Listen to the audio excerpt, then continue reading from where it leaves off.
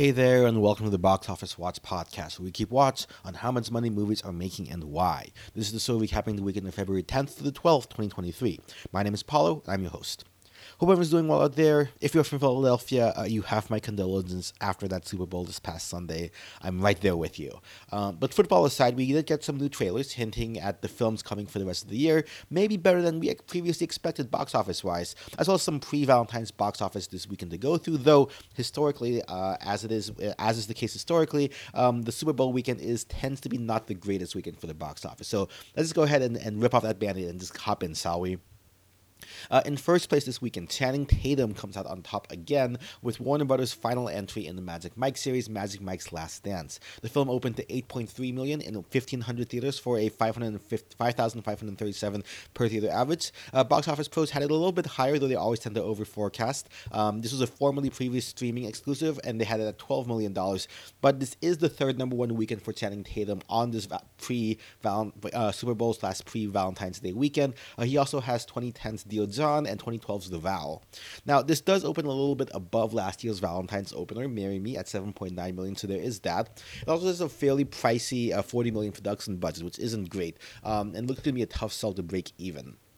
Review-wise, because it would open in so few theaters, it doesn't have a cinema score, but we do have Rotten Tomatoes. Now, critically, it's the worst of the three films. The first one was 78, the second one was 65, and this one is a measly 46. However, the audience seemed to like this one the best. The first was 60, the second was 55, and this one is currently sitting at 75%. Now, this is the lowest opening of all three films. The first one was 39 million, so the second one 12.8 million. So, yeah, I think this one wasn't really designed for the big screen, and unfortunately, I don't think the marketing was there to really get it there. But hey, I think this is more a bone being thrown to exhibitors more than anything else, a way for for Magic Mike to try to maximize on how much revenue it could make before hitting VOD and such. Now, in second place, Avatar: The Way of Water comes back up to second with a 36% drop to $7.2 million in 3,065 theaters for a 2,355 per theater average and a $647 million domestic total to date. It's currently hit $2.213 billion worldwide. This puts it just about, call it about a million or so, from 5 million or so rather, from overtaking Jurassic World for the number 9 spot all time domestically, and it's about 1 million away from crossing Titanic for the number 3 all-time spot, more of that in a second.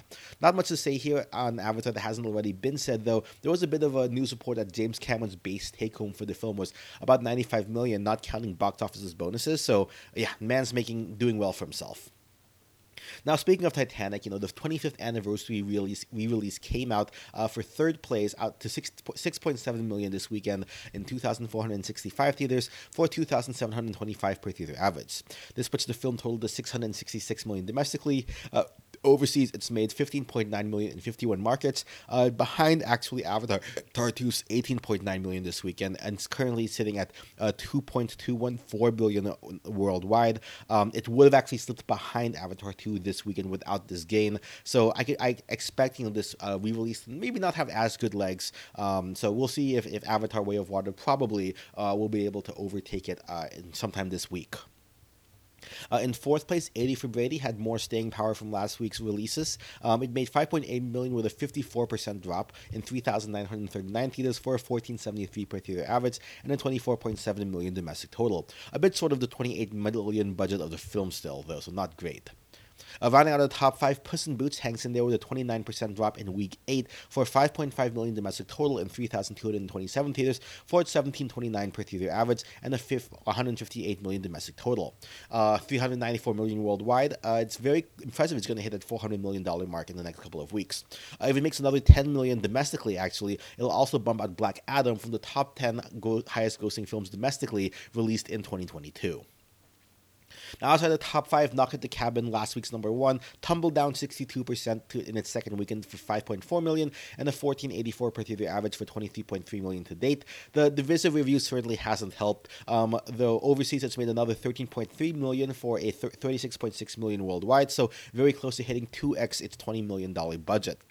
Megan made another 2.4 million for 90 million domestically in week 6, and then Infinity Pool from Neon lost about 1,300 theaters down to only 415 in its third weekend with a lowly 469 per theater average. And then new release Consecration, a new IFC film, had a $433 per theater average in 762 theaters. Now, Oscars-wise, Everything Everywhere still rules with 330,000 or so, coming up to 72.5 million, closing in on Morbius at 73.8 million. Almost all the Oscar nominees are losing theaters, though. Notably, The Whale, and with Brendan Fraser, is starting to lose theaters, dropping below 1,000 for the first time since expanding out to 1,500. And then similarly, Sony's film Living is dropping down to just over 250 theaters this weekend from 400. So if anyone wanting to catch those in theaters, you better act quickly, since we're not sure when they're going to come to VOD, especially if you wanted to catch them before the Oscar ceremony. The only real semi-significant expansion from the Oscars was for international film Close, going up to 60 theaters from 20 last weekend and a 2,463 per theater average. Overall total box office this weekend was a fairly low 51.7 million. Again, somewhat expected due to the Super Bowl leeching away viewers. I mentioned last week we do have some midweek releases this week. Kaguya-sama from Crunchyroll on the 14th and 15th. Marlowe from Open Road on the 15th. Winnie the Pooh from Blood and Honey from Fathom on the 15th. And then the re-release of Fire of Love from National Geographic on the 14th. However, the real film to keep an eye on this coming week is, of course, the Ant-Man and the Wasp: Quantumania. Current forecasts from Box Office Pros are that it'll open between 101 million to 125 million domestically, which would be the Tiny Heroes' biggest opening to date. Also opening in limited are the Chinese film Hidden Blade, focus features Of an AIDS, and Sony Pictures Classics Return to Seoul from Cambodia, which was their submission for international film, which ultimately did not get nominated. Overseas, there's not too much to go through, aside from Black Panther making about 5.9 million this weekend in China for number 5, adding to 11.9 million to an 11.9 million Chinese total. Pre-sales for Ant-Man and the Wasp: Quantumania have started in China and are about on par with the same first-day pre-sales for Black Panther: Wakanda Forever. We also got confirmation that Megan will be releasing in China, though no date has been given. And similarly, Dungeons & Dragons: Honor Among Thieves is also getting a Chinese release date, though this one is dated for March 31st, the same as the US release. Other than that, not too much else. I'm going to keep it quick and just go through some headlines. Some updates on Warner Bros. Discovery's plan to combine HBO Max and Discovery Plus into a single streaming service. It looks like they're more, rather than combining them into a single service, they're just going to have essentially HBO Max add on the Discovery Plus content while also keeping Discovery Plus as a standalone option. The thinking here, it looks like to being that consumers who want to pay a cheaper price for the relatively cheap to produce Discovery Plus content might be priced out of moving over to HBO Max entirely. So this is essentially a low budget option to maintain those current subscribers. Meanwhile, for Disney, on their streaming services, they actually had a 2.4 million subscriber loss last quarter, their first ever, though they still beat Wall Street expectations. The drop was almost entirely driven by a 3.8 million user loss from Disney's Hotstar in India due to a loss of the Indian Premier League's cricket rights, which was a major selling point of the service. So this was partially offset, obviously, from 3.8 million loss in India to about 2.4 million loss worldwide due to gains in other regions. Still, despite this, they announced a $7,000 job layoff as part of a restructuring to save about $5.5 billion in costs, reorganizing the company into 3 core businesses: Disney Entertainment, ESPN, and in Parks and Experiences and Products. Disney Plus as a whole, direct-to-consumer, is operating at a loss of about $1.05 billion, though it's better than the $1.22 billion that had been forecasted by analysts. They're still trying to forecast that sometime in 2024, Disney Plus will end up becoming net positive. Other Disney highlights: on an investor call, they announced that they were working on sequels for Toy Story again, Frozen, of course, and then Zootopia, which I'm actually surprised they didn't actually have a sequel to that out sooner. Meanwhile, on an interview with CNBC, Bob Iger noted he's open to selling Hulu before their 2024 deadline to buy out Comcast's stake in the streaming platform, though that's obviously not a commitment to go one way or the other.